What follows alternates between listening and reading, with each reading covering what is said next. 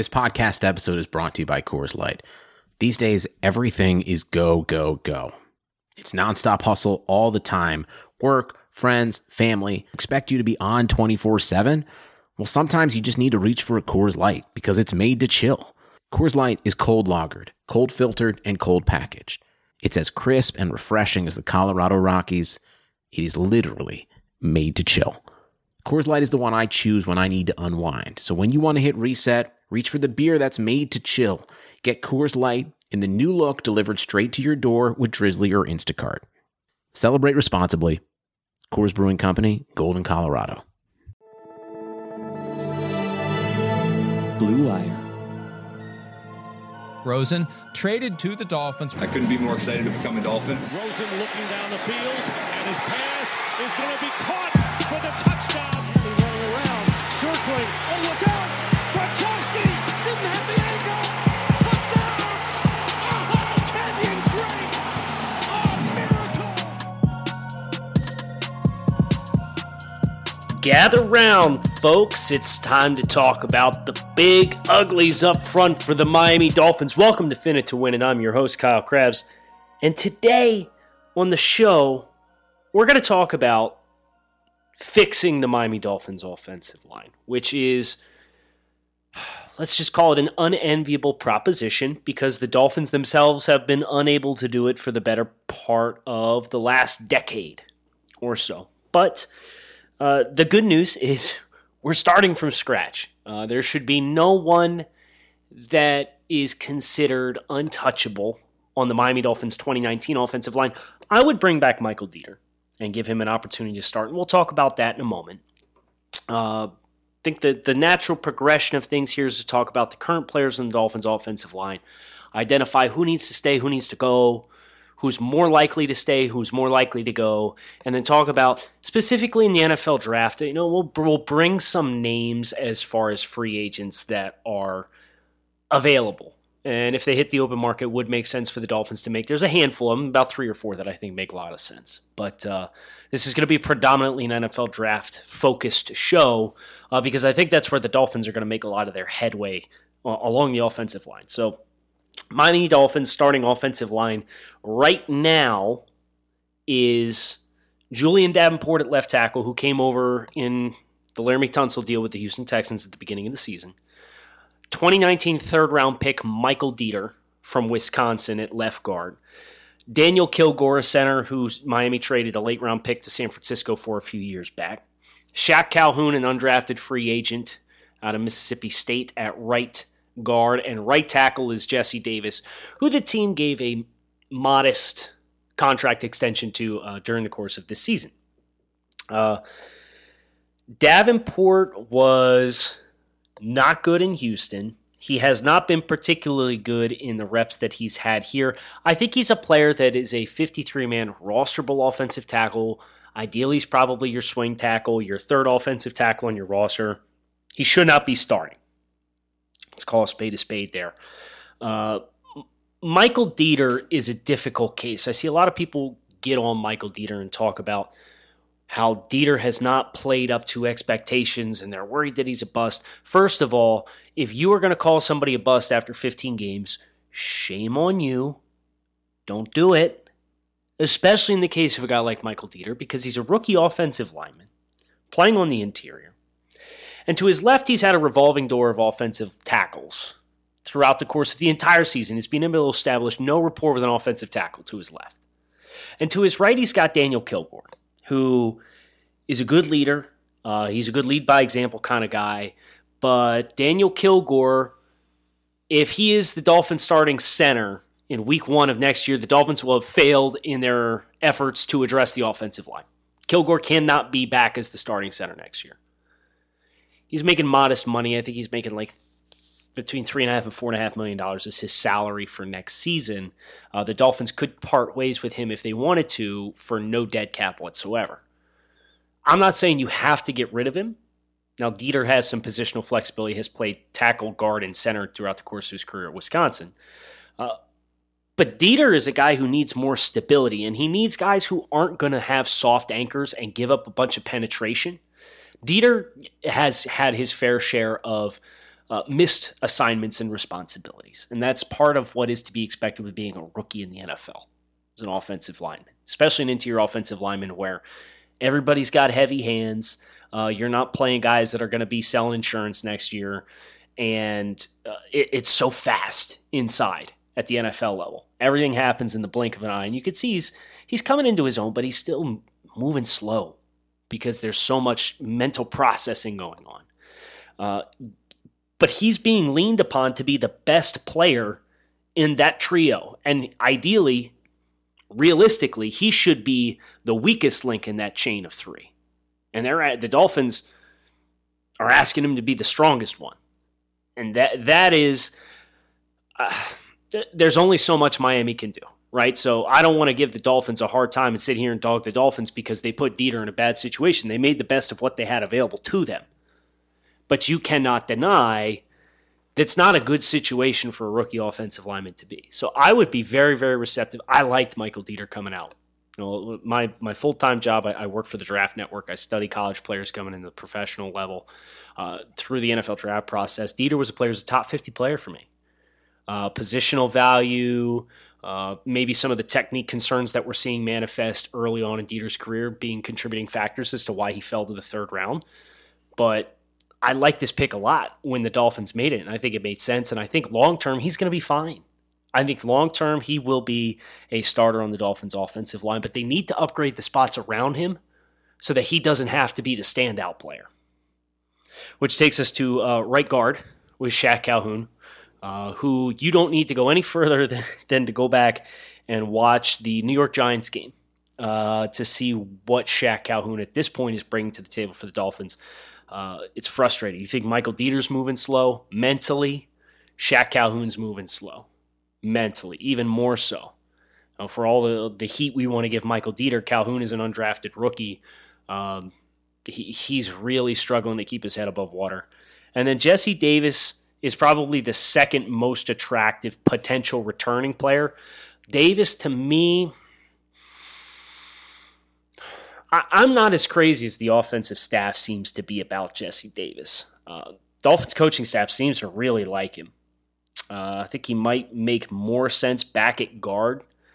They had teased kind of playing him at guard, playing him at tackle, playing him at left tackle. Now he's back to right tackle. So he's had a lot of change in his own right so far this season with one game left to play. And I think if you told me the Dolphins were going to bring back two starters from the offensive line that's playing right now, I would pick Dieter and Davis, and I would prioritize potentially two offensive tackles and a center. And I think Michael Dieter and Jesse Davis, if those are your guards going into week 1 next year, that's a better guard combo than the Dolphins have had in 5 years or so. It's not great that they're not stalwart players, at least not at this point, but they're solid players. And if you continue to address the depth behind those guys, and Dieter's got some positional flexibility for if center gets hurt and you can play center in a pinch if you need him to, I think Miami would set themselves up for success. But I think at a minimum, the Dolphins need 3 offensive linemen to be added to the mix. And with that in mind, we're going to transition into who are some of those offensive linemen. A lot of the top names associated with the offensive tackle class specifically, because in my hypothetical, I'm receptive to Davis starting back at right guard. You hear a lot about Andrew Thomas from Georgia, Tristan Wirfs from Iowa, Jedrick Wills from Alabama. Those players are all juniors. Those are the general consensus top 3 offensive tackles in this year's class. Out of those 3, I like Wirfs and Wills a little bit more than Andrew Thomas. Andrew Thomas would make sense for Miami specifically. A lot of analysts, including our staff at the Draft Network, have Thomas right now ranked somewhere in the top 10, top 5. That's a little rich for me personally. I would be all on board with Andrew Thomas if he was there at the Steelers pick. But if you're going to tell me the Dolphins in a hypothetical world in which they're not picking a quarterback with their first selection, which provided they either lose to the Patriots or they beat the Patriots and the Jaguars win, or they beat the Patriots and the Jaguars lose, but the Jets beat the Bills, Dolphins will stay picking at 5. If you told me the Dolphins were going to take a tackle at 5, I'd be more receptive to the idea of Jedrick Wills, who plays right tackle at Alabama, or Tristan Wirfs, who plays right tackle at Iowa, than I would be Andrew Thomas, left tackle from Georgia. Why is that? Both those players are a little more smooth. They're not as rigid, and I don't want to call Andrew Thomas stiff or lethargic, but he is a little bit more heavy-footed. And the other two guys bring just as much power in the run game. Thomas is a little bit more of a straight gap power style offensive tackle where he really road grades defenders off the line of scrimmage and gets a lot of push forward. But if you asked him to take deeper pass sets, so if you're a team that's looking to work the intermediate areas of the field on 3rd and 12, hypothetically, and you need that offensive tackle to be able to cover significant ground because your quarterback's going to be taking a 7-step drop or a 5-step drop.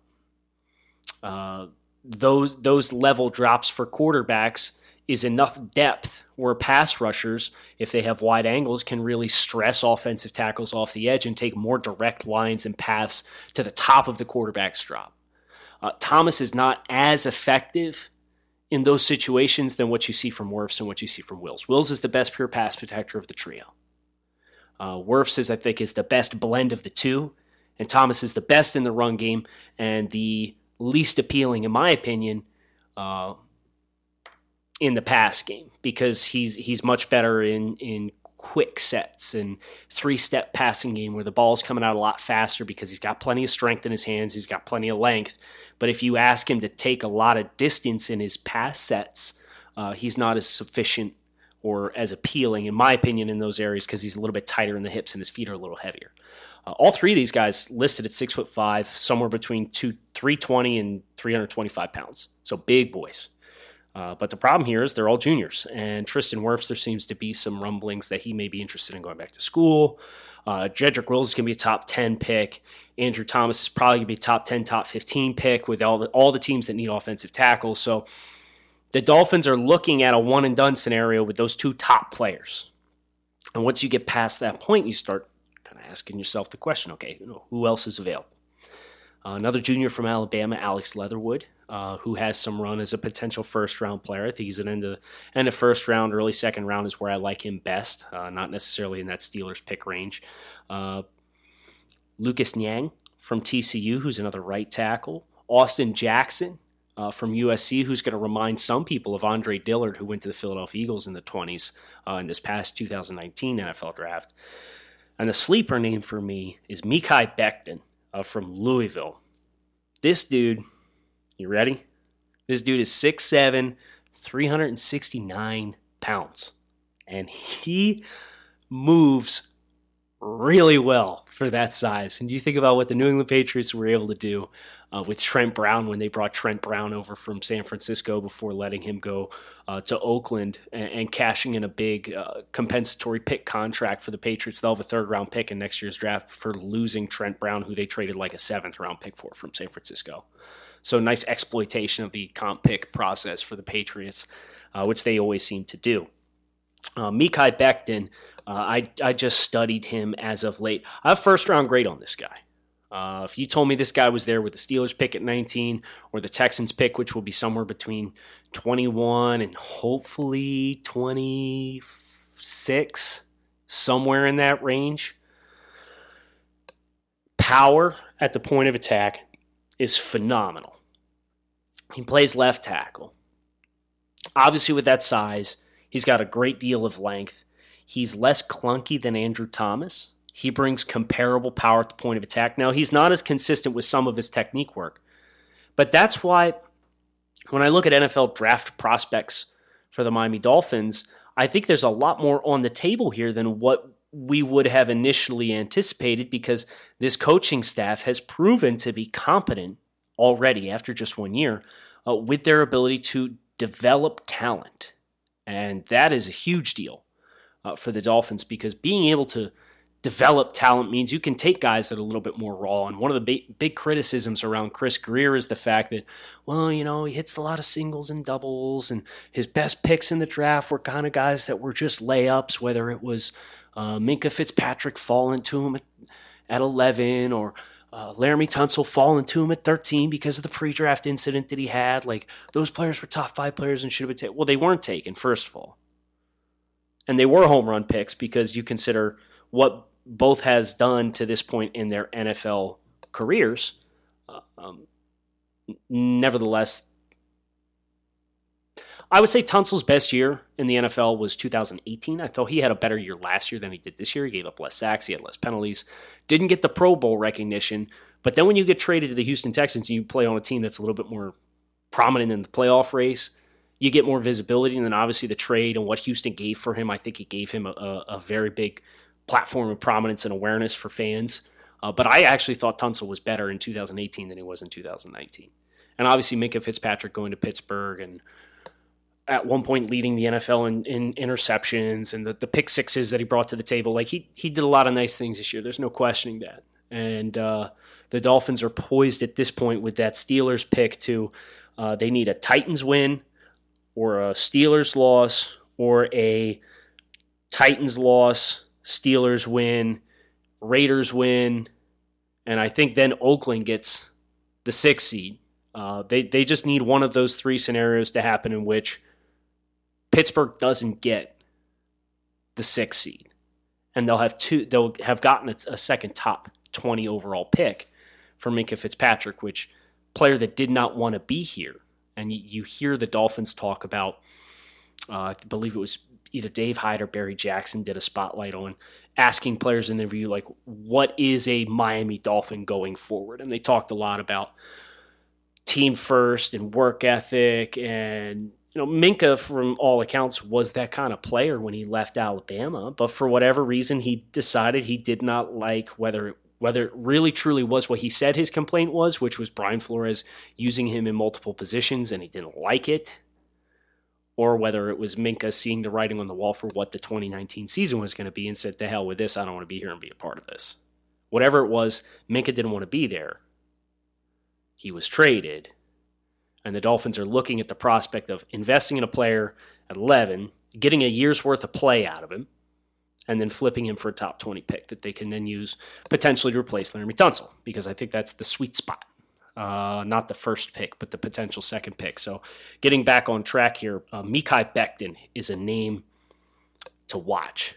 For guys that are in my second tier of offensive tackles, my first tier is probably Wills or Wirfs, flip a coin. Thomas is third. Tier 2 is Mekhi Becton's going to be the next guy on the list. And I think you see what Jawan Taylor was in the 2019 NFL draft is a really big body with special athleticism that took off in his last year because he changed his body weight and things clicked for him. That's a little bit of the same thing with Mekhi Becton, but Jawan Taylor slid to the Jaguars in the early second round because there were some medical concerns. Becton doesn't have medical concerns. So this is going to be a prime opportunity in the same range where we saw Dillard go in 2019. Titus Howard to the Houston Texans was the pick afterwards in the early 20s. The Dolphins are going to have at least one pick, if not 2. So that would be the area that I would circle, depending on unless there's an elite pass rusher or corner on the board for the Dolphins. I think that's the spot that makes a lot of sense. If we were to shift our eyes inside, because I don't think the Dolphins can really afford to put things off until late day 2 anymore. It's like day 1, early day 2, first and second round. That's where you have to try and address and invest in this offensive line, not just check the box and say, oh, well, we got a guy to play there.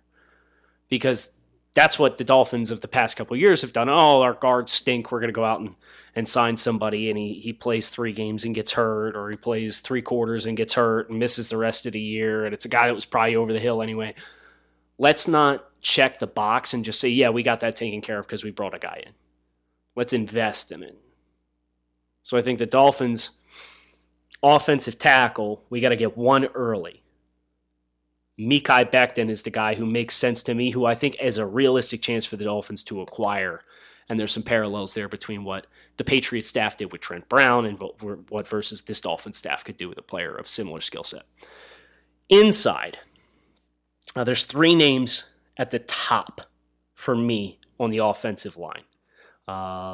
If you are a draft fan, a draft Nick, these names will not surprise you, but I think the Dolphins need to get one of these guys. Tyler Biadasz, who's a redshirt junior from Wisconsin. In 2018, last season, he played next to Michael Dieter at Wisconsin. And Jonathan Taylor rushed for like 2,200 rushing yards. Really, really effective in the ground game. He's 6'3", 321, so he's another power-type player. I think he would make a lot of sense for Miami. What is his range and value? That Texans pick or the Dolphins' early second-round pick. That's where that makes sense. Same thing as far as range can be said for Creed Humphrey, who's 6'5", 316, center from Oklahoma. I think Biadasz actually has a little bit of positional flexibility, could play some guard if you wanted to. So if you wanted to play him at right guard and you brought somebody in via free agency to play center, that's feasible. And then you could play Davis at right tackle. And then you just need a left tackle, which, if I get my way, we're taking Mekhi Becton at some point. Creed Humphrey is a pure center. He does not have that same positional flexibility that you get with a guy like Tyler Biadasz, and that's fine. I think that might water down his value a little bit. Garrett Bradbury from NC State was the first guy to go in the 2019 NFL draft, and he went to Minnesota in the late teens. The problem with Bradbury is Bradbury was very light in the trunk. He was an outside zone style center, and he's getting his butt kicked in pass protection this year. You will not have that problem with Creed Humphrey at 315, 316 in weight. He is very much a wrestling style player as far as leverage and tight quarters and ability to manipulate bodies and turn them where he wants them. And he's really, really good. I think if we were talking pure centers, he's probably number 1 on my list. And then a guy who is a little bit more under the radar, who for Miami would make sense with that early second-round pick, or potentially as a trade-up target in the middle of the second round from the Saints pick, which Miami will have somewhere in the late 50s, early 60s, is Nick Harris from Washington. He's a senior. He's 6'1", 302. He's got natural leverage because he's a super squatty build. But you watch Nick Harris play, and he is really mobile. He doesn't have the same anchor issues that you see with Garrett Bradbury, and you saw with Garrett Bradbury at NC State, but he's a more similar style player where the other two guys, Biadasz and Humphrey, are a little bit more power-oriented. They like to really bang at the point of attack. Harris is a little bit more of a finesse guy. He's another true center, but he's really, really fun. So between the names that we just mentioned, Nick Harris, Creed Humphrey, Tyler Biadasz on the inside, and then names like Andrew Thomas, Tristan Wirfs, Jedrick Wills, Lucas Niang, Mekhi Becton, Mekhi Becton, Alex Leatherwood. Miami should come away with 2 of these guys. And if I were building a plan for the Dolphins, my wish list would include 1 first-round offensive lineman and that early second-round pick to probably be an offensive lineman. Because if Miami's going to take a quarterback with their first pick, and it's Tua Tagovailoa, you cannot even think about putting him on the football field until this offensive line is fixed. Not you think is fixed. It's actually fixed. And what is the best way to do that? For Miami, it is let's invest early. Let's redshirt Tua. We've got Ryan Fitzpatrick under contract for another season. We think we've got our quarterback. Let's go all in. Build up the offensive lineman around him. Some of the names as far as free agents that would make sense for the Dolphins. The first name that comes to mind is Brandon Scherff of the Washington Redskins. He is a power player, former top 10 overall pick, expiring contract this year. He's going to cost a pretty penny, though. He's probably going to be a player that requires an investment somewhere around $12+ million average per year on his contract, which is a hard pill to swallow. Spot Track .com currently projects his value at $12.5 million per year. He's 28 years old, former top 10 pick. He's a right guard. He would be an immediate upgrade at right guard, and I think would really help to fortify the middle of that offensive line. Andrus Peat is another name that stands out to me. Andrus Peat played tackle at Stanford, goes to New Orleans and plays guard. He's 26 years old. His salary this year is $2.8 million. He's going to cost more than that. No worries. He's probably going to cost 3 times that. Probably $8 to $10 million per year, but he's a quality starter, and he's got some flexibility to go back to tackle if you need him to. I think that multiplicity would really help the Dolphins as they're looking to flesh out this offensive line and help have some sustainability where they can exchange players. Another one that makes a lot of sense to me if we're going to continue the New England Patriots pipeline that we've seen take place thus far is Joe Thuney, who's a guard from NC State playing for the Patriots, and he's going to be probably the cheapest of the bunch. I can't imagine that Thuney's going to command $8 to $10 million per. He's 27 years old. I think he makes a lot of sense. So the Dolphins will have, I think, more options on the interior than they will on the outside. Some of the top offensive tackle names are like Andrew Whitworth, who's 38, Anthony Costanzo, who's 32. Those guys are averaging like $12 million a year. That's not, financially speaking, moves that make a lot of sense for the Dolphins. I can't sign off on that. Kelvin Beacham's the next guy up as far as average salary. Set to hit free agency. Brian Bulaga. These guys are still over the age of 30. Greg Robinson, 27, but he's a career underachiever. I'm not particularly interested. The first offensive tackle down the list as far as upcoming free agents under the age of 30 is Darrell Williams from Carolina, who has struggled greatly this year. He had a good stretch, but he got hurt in a contract year, came back on a 1-year prove-it deal, and has not looked the same. So I think the Dolphins would be better off getting one key starter in free agency, whether it's Scherf or Pete, then going out, getting an first-round offensive tackle, and then let's lock in that center in the early second round, really make sure we've got a strong support staff for whoever the next franchise quarterback is. That's the kind of the pathway for what we can expect to see the Dolphins go to fix the offensive line. Like I said, let's fix it. Let's invest in it, not just address it. That's a big difference, and we need to see the Dolphins do that differently than what they've done in years past. Thanks for listening to this episode of Fin It to Win It. I'll be back again soon to talk about the defensive side of the football and what the Dolphins can do there.